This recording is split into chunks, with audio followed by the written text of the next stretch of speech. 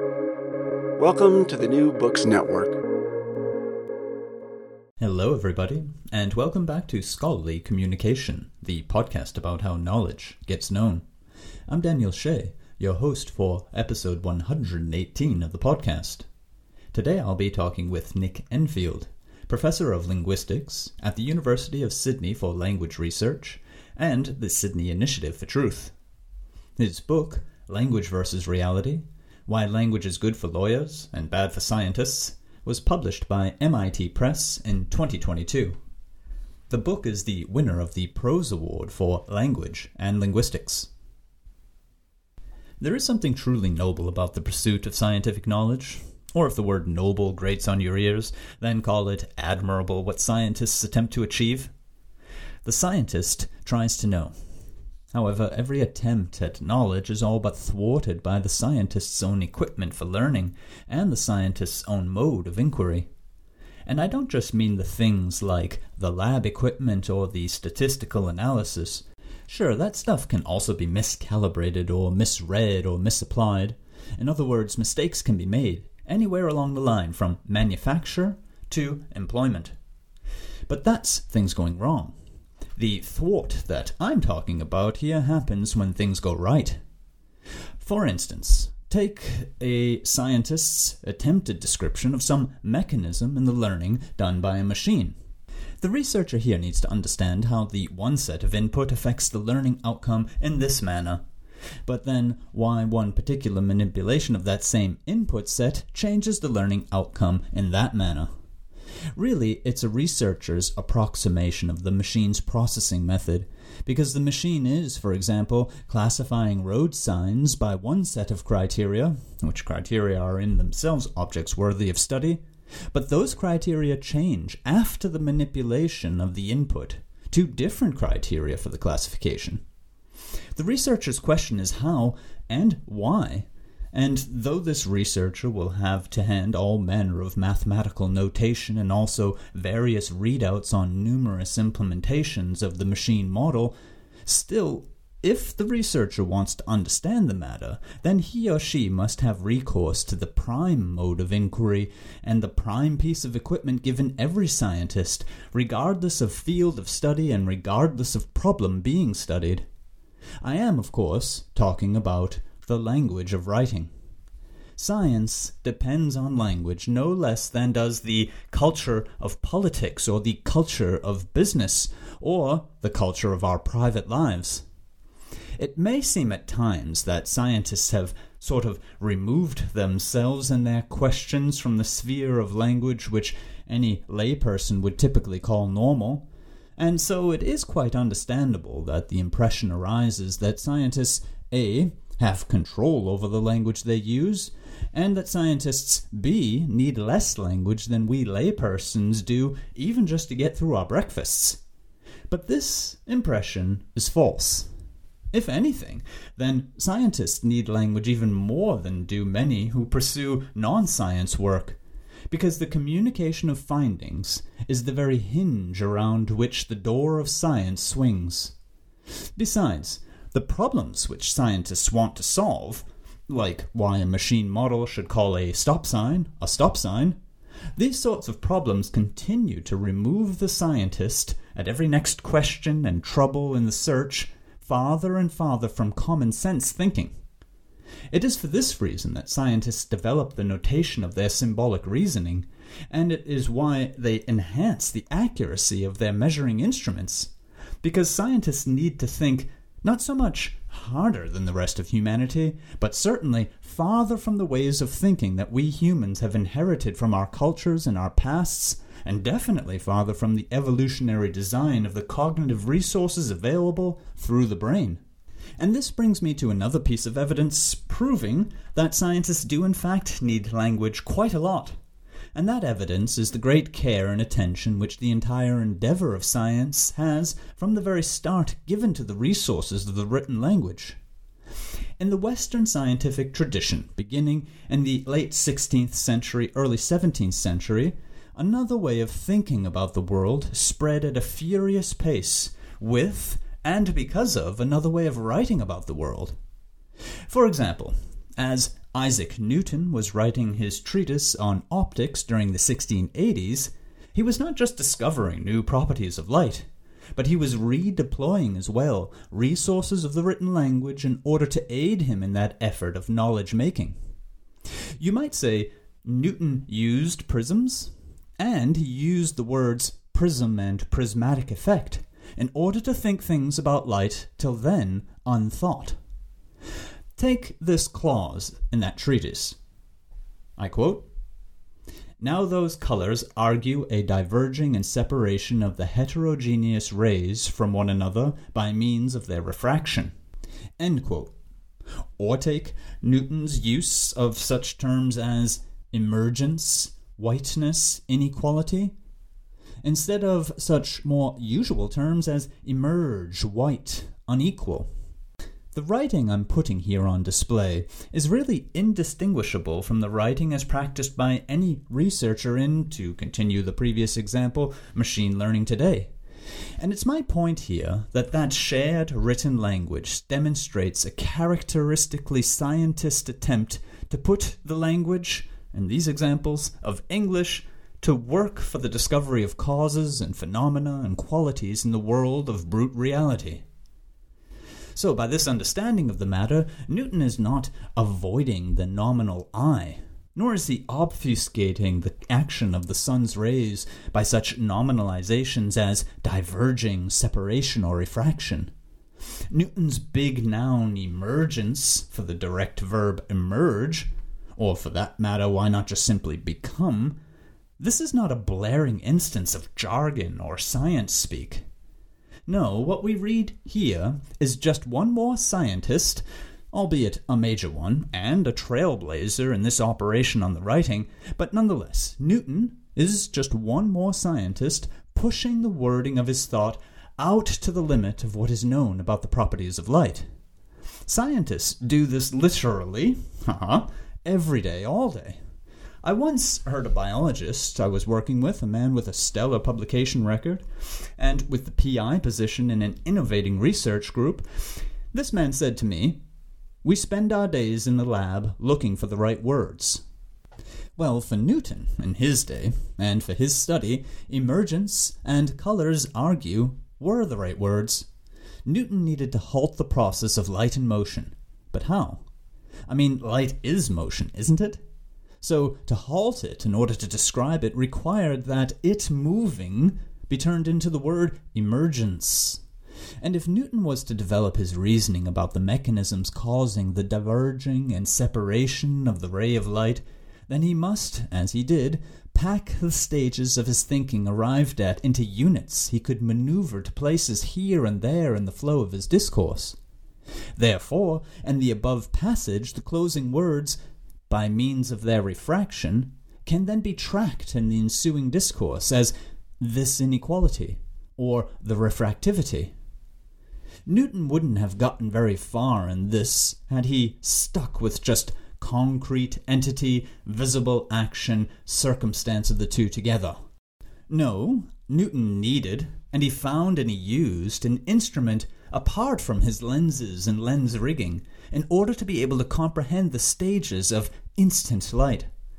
And today's machine learning researcher needs no less if she is going to comprehend the stages of decision boundary formation in a model. Therefore, both scientists are actually reliant upon their hacks to the written word. And there I discover a nobility of purpose. I don't care, I'm calling it that now. It is noble to me because the effort just appears to be so at odds with the instrument and the means through which the effort is being made. But the scientists continue making the effort anyway, and though the work gets no easier, and though the attempt remains fraught with the limitations of human reason and perception, still the scientists try. And they try the main way they have, and have to try, by writing words. My guest today on the show has written a book which lucidly explains why language is to the scientist what language is. Nick Enfield's Language versus Reality is excellent linguistic work on the problems of language. But in true scientific fashion, Nick also faces that problem to explore as well just how we humans can know what language is and so enable ourselves to use language at the height of its capacity and to the best of our abilities. Let's see then in today's discussion as well how the scientists among us might also use language to that effect and with that ability. So let's begin today's episode. Nick Enfield and Language versus Reality. Hi, Nick. Welcome to Scholarly Communication. Hi, thank you for having me. In our interview today, I'd really like to, as the introduction sort of indicated, explore this subtitle of yours. You have a fantastic title, Language versus Reality, but your subtitle really caught my attention, Why Language is Good for Lawyers and Bad for Scientists. And perhaps to just sort of kick us off there in that general direction, what would be some of the more general points that you would say that scientists who, as we know, need to publish to do their research could learn from your own findings so that they can actually do the reading that they need to do and the writing that they need to do to the benefit of the research itself? Well, there's an interesting tension for any scientist, and that is that we have to be scientists and lawyers at the same time. I should clarify what the subtitle means. So in the book, I'm really talking about a general tension that language has, which is, on the one hand, we want to use it to talk about reality, to capture experiences accurately, to convey ideas and clarify matters. That's a sort of what we want to call the kind of scientific function of language. It's representing truth in a sense. And then there's the lawyer function of language, which is to persuade people, to manipulate people, to get people to do or to think the things that we want them to do or think. And so for a professional scientist, we're really sort of stuck in the middle of this, because to be successful as a scientist, on the one hand, you mean succeeding in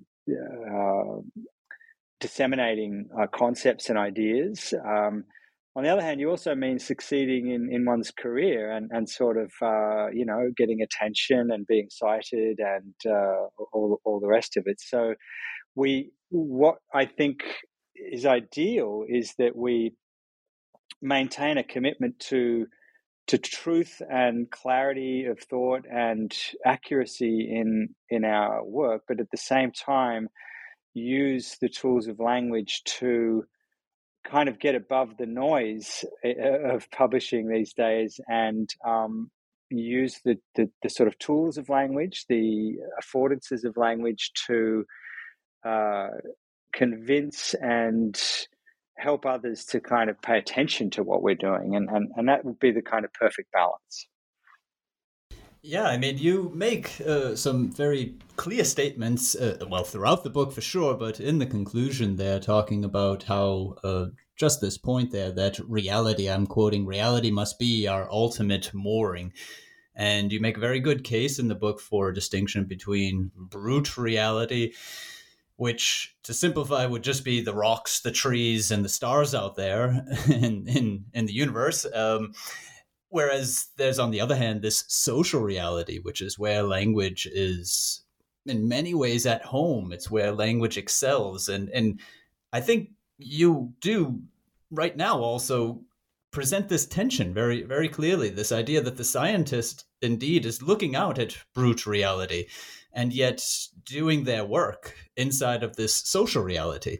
I mean, I don't think any scientist would not agree with your point in the conclusion that it is the brute reality that is the mooring. That is exactly their object of study. And yet they know that they need to turn around and, as some people even say it, sort of translate that into articles and writing and reading also of other people's work.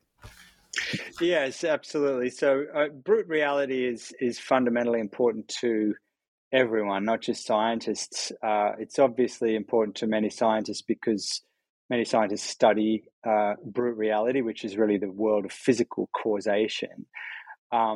Many scientists, of course, study culture and social reality as well. But one thing that I like to point out about brute reality is that brute reality is what makes us die.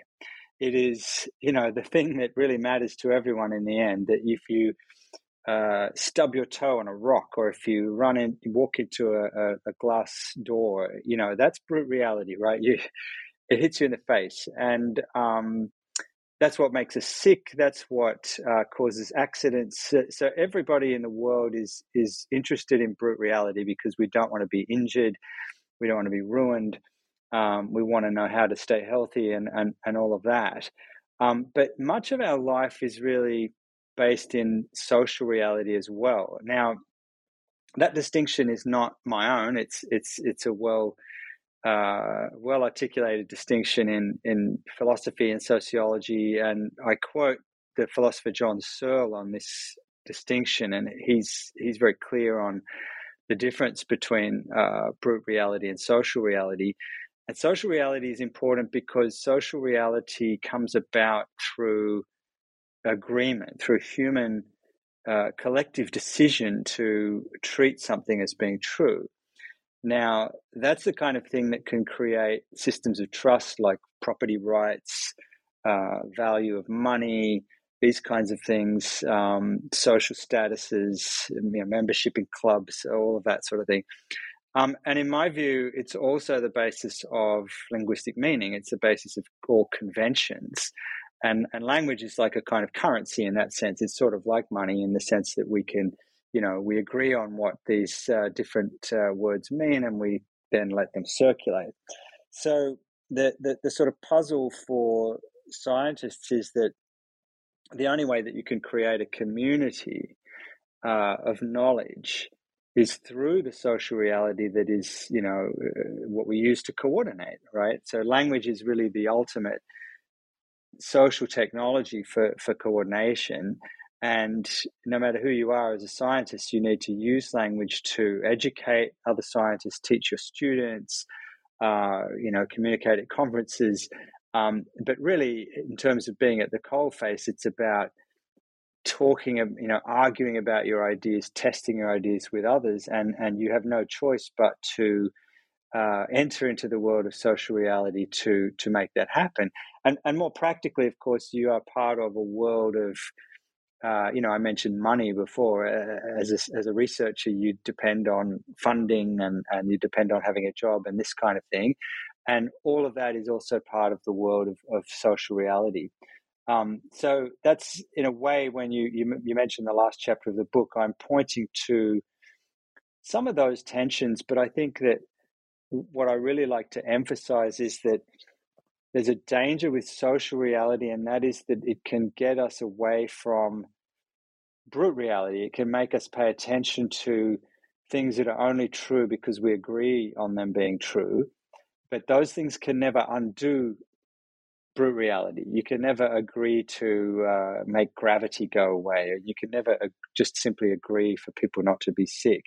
And so in the end, we are accountable to brute reality, and that's why I keep emphasizing that it essentially outranks social reality in some important sense. Yeah, very much so. And yet we see the interesting interplay in science itself, the pursuit of science and communities of scientists, of this brute reality and social reality. I mean, the whole reason that these communities or disciplines exist is because of brute reality, for very many of the reasons that you've just said, and also the fact that that is their object of study, right? I mean, if there weren't stars, there wouldn't be astronomers, for example. But this point that you make right here, that there is a danger, or at least an effect or influence coming from language use, from the conventions inside of those communities of scientists, that needs, at the very least, to be made, public for people to. I mean, your book is doing this work. It's helping us see what actually happens when language is being used, and that's one of those things that I really appreciate so greatly about the book. For instance, in chapter 10, as you were talking, I had to keep thinking of social glue, as you call the chapter, where this idea of a community forming and the agreement between the members of it, and even how big it is. You break down for us sort of a social group of somewhere in the vicinity of 150 people being, let's say, a sort of limit on what could be called a group that know each other and would use that common language with the same understandings and the same ability to coordinate. And this lines up really interestingly with the way that publishing and success in science occurs. It's usually 10% of the scientists who are really making the impacts in their fields. They're the highest cited, they're the most productive, and that leaves a huge group of people outside of that range. It's one of those discrepancies in the way that science works that I've explored with other guests here on the podcast, where you almost have the sense that there's, yeah, I mean, a club always sounds terrible because it makes you think of, late 19th century England. That's not exactly the picture I have in mind, but there is a group who know each other and who are speaking about the research that they happen to have, even in their articles, in ways that people outside of that group, they can't coordinate quite in the same way around those objects, can they? No, that's right. It's important, I think, to recognize that the kinds of social arrangements that you're describing are really based on networks, and networks have all of these interesting properties that I think account for the inequalities essentially that you're describing. So, network systems tend to find, in network systems, these hubs tend to emerge, these kind of nodes that are preferentially attached. So that's where you get kind of in publication citation figures, for example, you get a small number of papers being cited many, many times, and then you get a very long tail. So sort of a power law type relationship. And in social circles, that's also what you get. And one of the reasons, I think, is because you pointed to this sort of Dunbar number of a kind of a limit of around 150 people who are kind of connected in a social situation where they can all know each other and kind of circulate their ideas. Once you get higher than that number, then it's hard to keep track of everybody. So it's no wonder then that large communities of scientists break up into smaller communities, and sometimes you get that breaking up of communities converging with that sort of the long tail at one end breaking up in various smaller kinds of groups, so that some people will be famous in their own very small circle, and then the circles get bigger and bigger, and there's only a certain number of people who can be famous or successful or heavily influential in the larger community of scientists, and it's many hundreds of thousands of people that we're talking about. So it's really quite hard to have an impact at that higher level. I've mentioned now coordination. I think you've used the term as well. It's really one of those key ideas in the book. It's in fact the idea that you sort of kick off the intro and then the first chapter with. And I think it's probably worth that you just give listeners a sense of what it is, because you, in my own understanding, really make the case that communication through language use is much less about the transferal of information, which would be, I think, what most people's view of communication is, right? This piece of information gets over there. And it's so much more about this idea of social coordination. Could you perhaps give a bit of a background to that idea? Sure. So, I've been very much inspired by my previous mentor and professor, Steve Levinson, who became a collaborator. So he works in the field of, many fields actually, but I got to know his work through the field of what's called linguistic pragmatics, and that's really looking at how people socially interact through language, how they use language to converse, to interact, to engage in joint action. And in sort of getting into that literature, the pragmatic literature, I discovered the work of Thomas Schelling, who's a Nobel Prize-winning economist and sociologist. And he looked at coordination problems in human life. And so there are many basic coordination problems for human beings. So, for example, well, he had many examples, but if we are on the telephone and the line gets broken, we want to call each other back and resume the call, but which person is going to do this? That's a coordination problem. Would I wait for you to call me, or will you wait for me to call you? We both want the problem to be solved. It's in our mutual interest, and we just need to figure out, how without discussing it because of the lines being cut. I need to think, well, okay, will you call me or should I call you? And people will generally converge on a solution that they think the other would also choose. And that's, in the phone call case, that's usually going to be the person who made the call. If the call gets cut off, that person will be the one to call back. So we look for these kind of ways to coordinate with each other without communicating. And sometimes, language, of course, allows us to coordinate through pure communication. We can make an agreement. For example, we're going to meet tomorrow for lunch. Where should we meet? So we could discuss it, but oftentimes people will seek coordination solutions by defaulting to agreements that we've made before, or by consulting our common ground with people. So when we know people well, we can usually coordinate quite well with them without even having to make agreements. Often that's because we've done things in a certain way before. So we would meet at the same restaurant at the same time, and that way we don't have to kind of negotiate an agreement every time. So coordination problems are very important. They help us solve things like, which side of the road should we drive on, and consequential things like that. Now, language itself, so in the book I talk about this coordination problem issue, and the real kind of point I want to emphasize there is that language itself is really a technology for social coordination.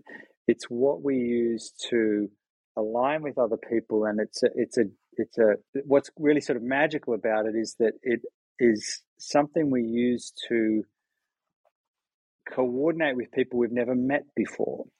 So if we assume that others know the language that we know, in this case we're speaking English, I can make a long list of assumptions about things that you already have signed up for. In a sense, you've signed up for all of these English words having all of these meanings, and that presents us with a great sort of list of solutions to coordination problems.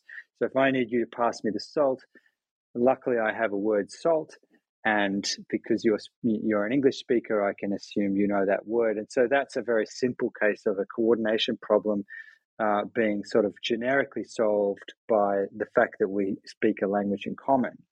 So it's easy to think of a language as being, an information transmitting machine. But I don't think, and of course it does transmit information, but my point in the book is that is not its primary function.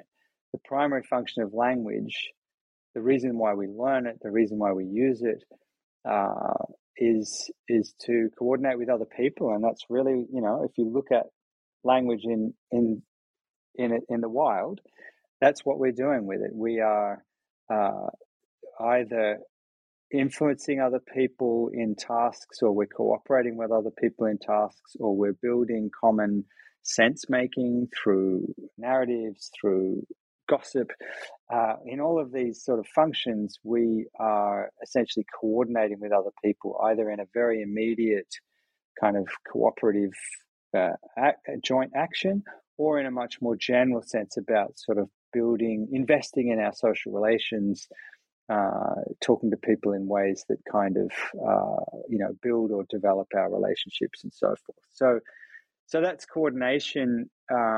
And to my mind, it's really one of the most powerful features of language, but it's strangely underappreciated. And linguistics in general has focused much more on the information transmitting function of language. Indeed. I mean, that's what caught my attention so much in your book, and also professionally. My listeners will know that I help scientists write, and that is also just sort of from my professional life, there's just way more evidence there for exactly what you're talking about. This widespread belief among scientists, most of all, I would say that they see their task as packaging information into words. This idea of writing it up and figuring out exactly how to say it, exactly and precisely how to say it, and perhaps not noticing all the while all the math that they're trying to do, all the figures that they're trying to display, all the tables that they're putting up to supplement the language, which is just not doing the job right. And I find that's why your corrective view on language, I'm just going to put it that way for now, that if you look at the information side, you're looking merely at one side of it and perhaps not even the primary side of it. And I think that this is, my experience has shown me, something that very many early career researchers just miss, that their texts are, they believe that their texts are, solely about the subject matter. They've got to get the subject matter right. And yet the successful texts have an entirely different, well, there's, I mean, everything in your book they have. They have sometimes narratives. They have certainly coordination around key terms and ideas expressed in ways that make sense to the right groups of people, et cetera, et cetera. Yeah, I think, you touched on some really important points. In general, I think that when we use language, it's very natural to feel that to not even see language, the kind of idea that language is like water for fish. The fish are swimming in the water, and therefore they don't know what water is. It's invisible to them in some sense, and language is like that too. So it means that we use language to describe our findings. We use it to write a report or something, and it's very natural just to not even notice that you're choosing words to describe things. You just tell things the way they are. But in reality, language is this very fragmentary system. So, in the book, I talk about some of the ways in which we have incredibly detailed, very fine perception for things like colors, smells, and so on. We have very, very fine capacity to perceive distinctions in the world, but our languages are very, very coarse, and they give you only a small number of categories for describing those things. Even so, we feel like when we talk about our experience, we're somehow, adequately capturing it. And so the truth is that we really aren't adequately capturing it. What we're doing is relying on the imagination of the person we're talking with to meet us in the same place that we want to go, in some sense, to coordinate around an idea that is sufficiently close to what I want to talk about. So an interesting way of describing that is the way that Daniel Dorr, the communication scholar, calls it. He refers to language as a way of instructing the imagination, that you're not really passing a bit of information across. What you're doing is instructing or inviting the other person to imagine the thing that you are imagining. So it puts a lot more agency in the mind of the other person, and it makes you realize how you have actually less agency over getting the other person to know exactly what you think. So that's a really important point, that people should reflect. Writers and speakers need to reflect on how language really doesn't do enough work for us that we did, or at least it doesn't do the amount of work that we think it does, and we tend to be overly confident. So I was reading recently with students of mine here at the University of Sydney, the famous paper by George Orwell on politics in the English language. And most people think of that paper as being a sort of, just an instruction set of principles for how to write clearly. But he has some really powerful insights about the choice of language when you're writing. And his basic point is that we're lazy when we write. We're lazy when we choose language because we see the familiar words lying around, and we just grab them. And he says that when you do that, you're letting the language think for you. You are allowing these very coarse, very fragmentary ideas that happen to be coded in your particular language. You're just letting them sort of channel your thinking along this very sort of partial lines. And so he actually recommends in that paper that we should get our thoughts straight as far as possible without using language at all. Figure out clearly what we think, and only after we know what we think, then finding the right words. And essentially, it's a recipe for much more mindfulness in thinking about how we speak, and so therefore greater agency, really greater control over the clarity of what we say. Yeah, I'm quite familiar with the essay, and George Orwell is a fantastic writer, and I like this idea of it being mindful thinking that he's talking about, because there is certainly an element of that. But I find the way that you are able to extend his approach is by showing also a lot of the psychological research and other research that shows that there's a limit to how mindful the individual can be.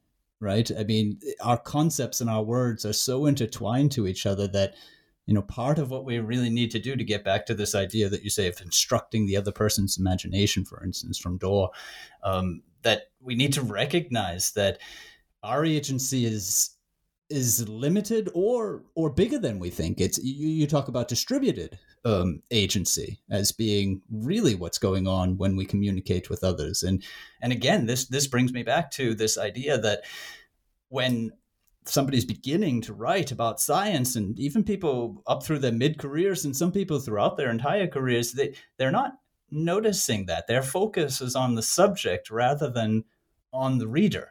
I mean, I think a late career scientist will start to just intuitively get that more, but I don't think very many early career ones will. And that is precisely, I think, what they're missing, this point that you say that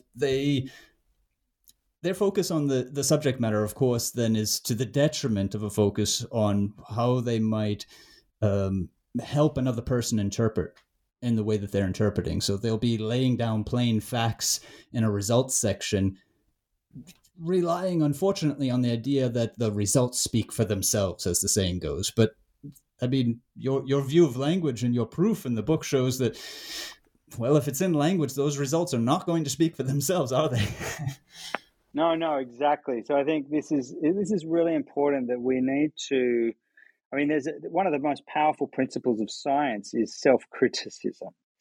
It's the classic kind of Popper idea that you want to be as creative as possible, but then you want to apply a very austere kind of self-criticism and try to prove yourself wrong. And so, to my mind, that really suggests a kind of not just self-critique, but true kind of critical thinking around whether the categories that you have are the only possible ones, and whether your intuitions about how to talk about something are actually the right ones. So it's quite hard to imagine the things that you don't know, as we all know. And so what are the strategies you might use to kind of break out of the ruts of your language? Well, one of the people that I talk about quite a bit in the book is Benjamin Lee Whorf, the linguistic anthropologist who worked in the US in the 20th century. And he's famous for developing, along with others, this idea of linguistic relativity, the idea that the language you speak can affect your reasoning and behavior in certain ways. And he makes this really important point that, we are directed in this way and that by our language along the lines we've been discussing. And he says that, there's an antidote to that. And the antidote is learn more languages, learn other ways of talking about reality. And that might literally mean, he meant, learn North American native languages, learn European languages, learn different ways of framing the world. And he said that, this is one way to essentially see colors that you haven't seen before. You can think thoughts you haven't thought before. And I think that's true of of languages, but it's also true in science of different, we have this other sense of the word language. Chemists talk differently from astronomers, and they talk differently from philosophers, and they talk differently from psychologists. And so that's one of the really important benefits of interdisciplinary work, interdisciplinary reading, interdisciplinary writing, because what you have to do is sort of have to translate, but the important benefit of that is that you're seeing reality in different ways. You're seeing different framings of how things are, and that shakes up your thinking. That allows you to see your own native intuitions as not being just a default kind of perfect representation of reality, but really one framing among many other possible framings. And that's really crucial to mindful writing. Yeah, I love the. I mean, I view also different disciplines in science as being different cultures, from a sort of systemic functional view of what culture means. Um, it doesn't need to necessarily be then, a nation. I mean, a nation, and the matchup between a nation and a culture and a language, as we know, is very shoddy indeed. But what you say there about scientific cultures entirely, and I think that's what one of. I mean, so many of the ideas that your book was inspiring in me was just this idea of, if you can find the majority ways that your culture, so let's say the sub-community of chemists that you happen to work in, frame things. That research community has, their own narratives, their own framings, their own vocabulary, and their own grammar. Then I think it has a sort of a double payoff for you. I mean, one, on your own research thinking level, you've enabled yourself to think more, right? Because you can think in, to use the metaphor, outside of the box. So this would be the chemist who, reads into also biochemistry and so on. But it also allows you to socially coordinate when you bring those ideas back into your community, because you know the points at which you can share attention, have common ground with the people actually in your community to bring in these new ideas. So this would be, the section of a paper that is like abstract or introduction, where the context is set, and it's there that message needs to come across of, well, what is it actually that you're thinking, and what value does it have for us? Right. Yeah, I think there's a really important point there about having sort of a foot in two worlds in some sense. And that's where I think innovation really comes from, and where it has a real effect. So it's one thing to innovate, but you also need to have uptake. The innovation has to take off and be diffused in the relevant community. So there's an observation that a revolutionary still has to sing their songs, using traditional folk style, because that's, the content might be new in some sense, or preaching revolution, but you have to use a conservative kind of medium in some sense to spread that message. So I think, that's a really important insight, that to get across to an audience, you have to have part of the framing has got to be comprehensible. It's just purely a matter of audience design. But you need to know how much you can innovate or do something a bit different, particularly if you want to attract attention or somehow do something that's a little bit different from the norm.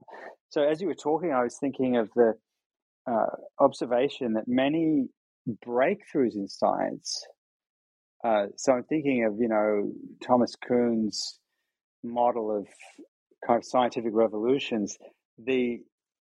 Often the breakthroughs in science come from outside the discipline.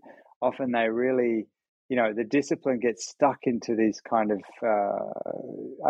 dead ends, or maybe not dead ends, but just run out of ideas, partly because the ways of talking are just they become very conservative, and it really requires somebody from outside to attack the ideas in a way that they're not picking up these lazy ways of describing, but they're actually having to innovate and come up with their own way of describing things, and then that attracts people's attention if it has some value. But very often it's that combination of outsider and insider that creates the spark.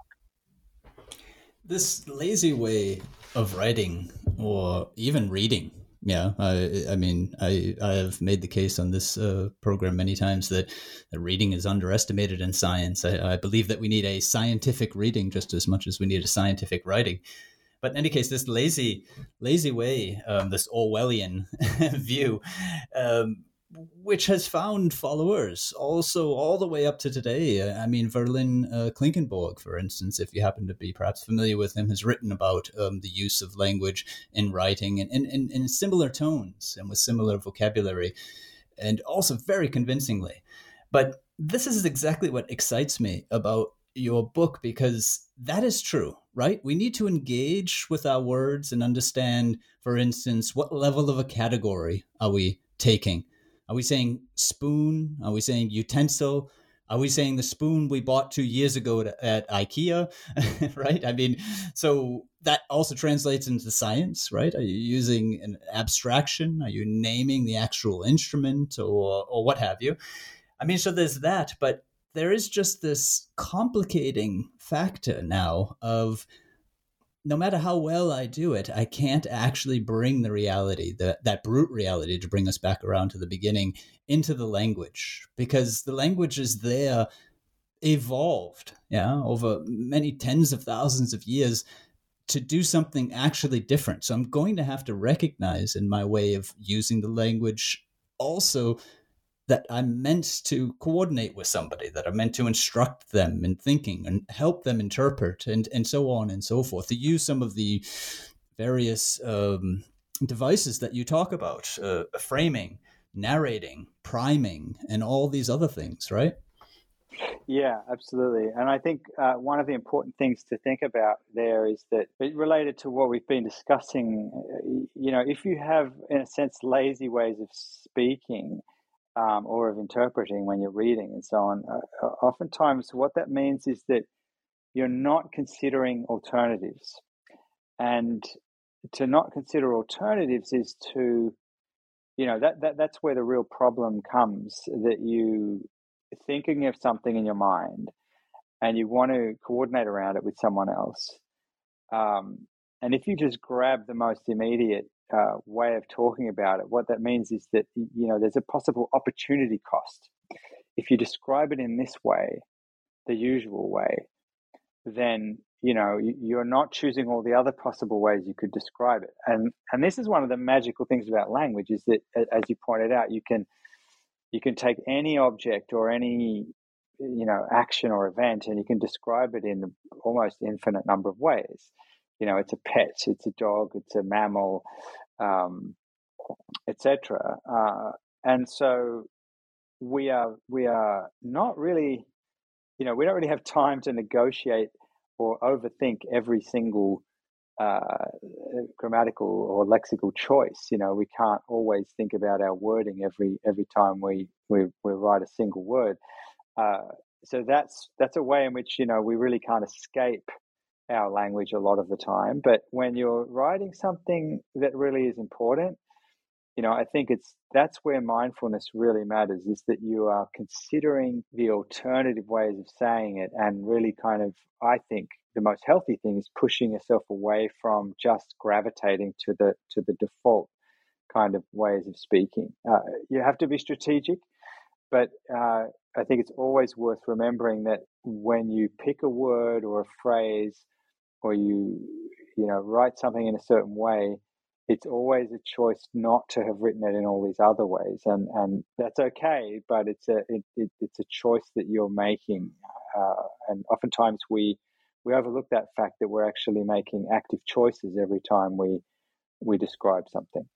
Yeah, indeed. And those choices are being made in dialogue with your community, even if it's an imagined dialogue, but it's going to become real when your text is then actually read, because that unspoken text beside, between, or behind the words that you haven't chosen are going to be activated for enough readers that it's there anyway.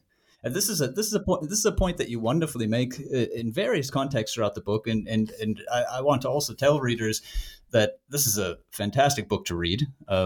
You were mindfully writing this, Nick, so you do give us very many quotable lines that just clarify your point.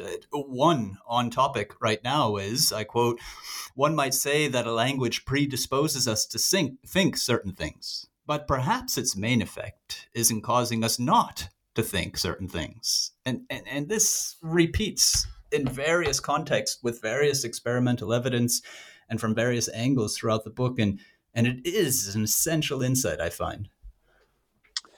Thank you. Yeah, well, I really appreciate that, and it's as you know, writing clearly is not at all easy.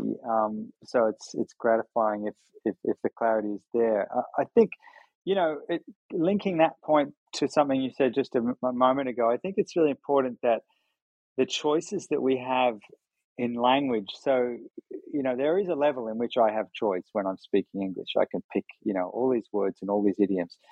But as you suggested before, a lot of the choices, I mean, the selection of choices I have is actually not up to me. I can't invent new expressions. I have to work with what I have been given by, the history of the language, by our ancestors and the people who spoke English, 10 years ago and 20 years ago and 100 years ago. So many of the choices have already been made by a historical community that has coordinated around things in the past. And, culture changes. So we're stuck in this very interesting and slightly strange kind of lag between the historical communities that forged our languages and us today who are trying to innovate and work with the languages in a kind of new world. So I think that's really important, that we need to think about that idea you just cited from the quote, that the things where our language is causing us not to think, we're being pushed in the direction of people who lived long ago in the past, and sometimes that doesn't matter, but sometimes it channels our thinking in certain ways that we're really very seldom aware of. Yeah, and this is really pertinent to the publication of science, what you're saying there, because you talk about historical communities, the communities that formed English. English now has a new register that has gone entirely international, the language of science. And the quirky, sort of contradictory thing about that is, in scientific publishing, language use is quite conservative, actually, in its norms. And yet innovation is very often, or new thinking is very often, at the heart of a particular field. So there again, I notice a tension that has in the past played out over generations in the culture of a language, now being played out over periods of 2 to 3 years, right? Because science is working inside of its publishing industry and in its formats for writing that may not always suit it. That's right. And I think it's worth pointing out that, the conservative nature of language.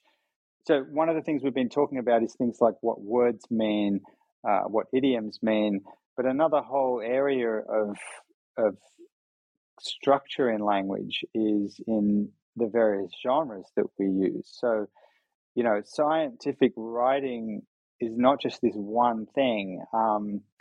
As you well know, it's quite diverse, and when it comes to, for example, when we're writing for journals, some journals are very open to you. You can write, whatever kinds of section organization you want. You can use different sort of tone in the language. Other journals are very strict. We want this section, and then we want that section, and then we want the other section, and they will have very harsh word limits, which will force you to write in a certain way. So different areas of science are going to constrain you in certain ways, and those sets of constraints themselves are really again, ways of forcing you not to say certain kinds of things or say things in certain kinds of ways, and that sort of conservatism is useful in a way. I understand that particularly that scientists are trying to, often scientific publications are really trying to kind of maintain the idea that science is about reporting facts. It's not about, literary expression. It's about just, we here are the facts. We want to see what they are. We don't want, a novel or anything like that. But I do think that is,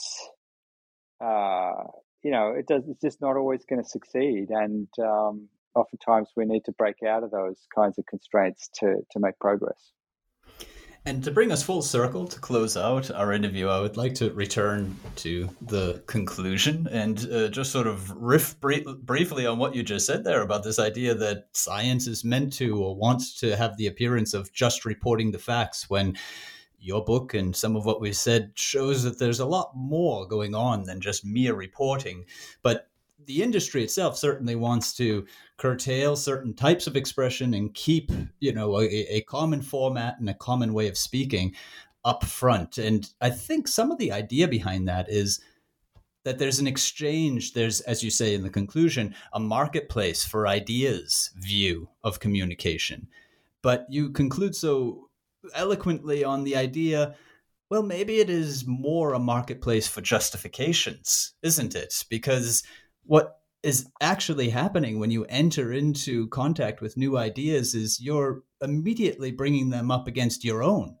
So what's really happening is arguing, replacing, reframing, acting a bit more like a lawyer, to use the sort of role that you give us in the subtitle there, and less like a scientist. Well, I think that's, to my mind, I think we need to defend the scientist beneath all of that, by which I mean not the professional scientist, but anybody who would defend knowledge of reality. And so, we do need to be mindful of the power of language to influence. And we always are influencing people when we use language. That's foundationally what all communication is. It's influencing other agents. But because brute reality is so important to us, because it's, it's ultimately life and death, we really have a responsibility to convey the truth and not to convey falsehoods, to be clear and not to be vague. So, it's really about understanding the power of those two things, the power of being a scientist and conveying truth, and at the same time, the power of being a lawyer and influencing others, irrespective of the truth. And to my mind, what's so important is that, is that we be good lawyers, but better scientists. Well, thank you very much for that, Nick. That is Nick Enfield, Professor of Linguistics at the University of Sydney for Language Research and the Sydney Initiative for Truth. His book, Language versus Reality, is out with MIT Press. I'm Daniel Shea. This is goodbye from me to Nick. Goodbye. Goodbye. Thank you very much. And this is goodbye to all of you. Bye-bye. And until next time here on Scholarly Communication.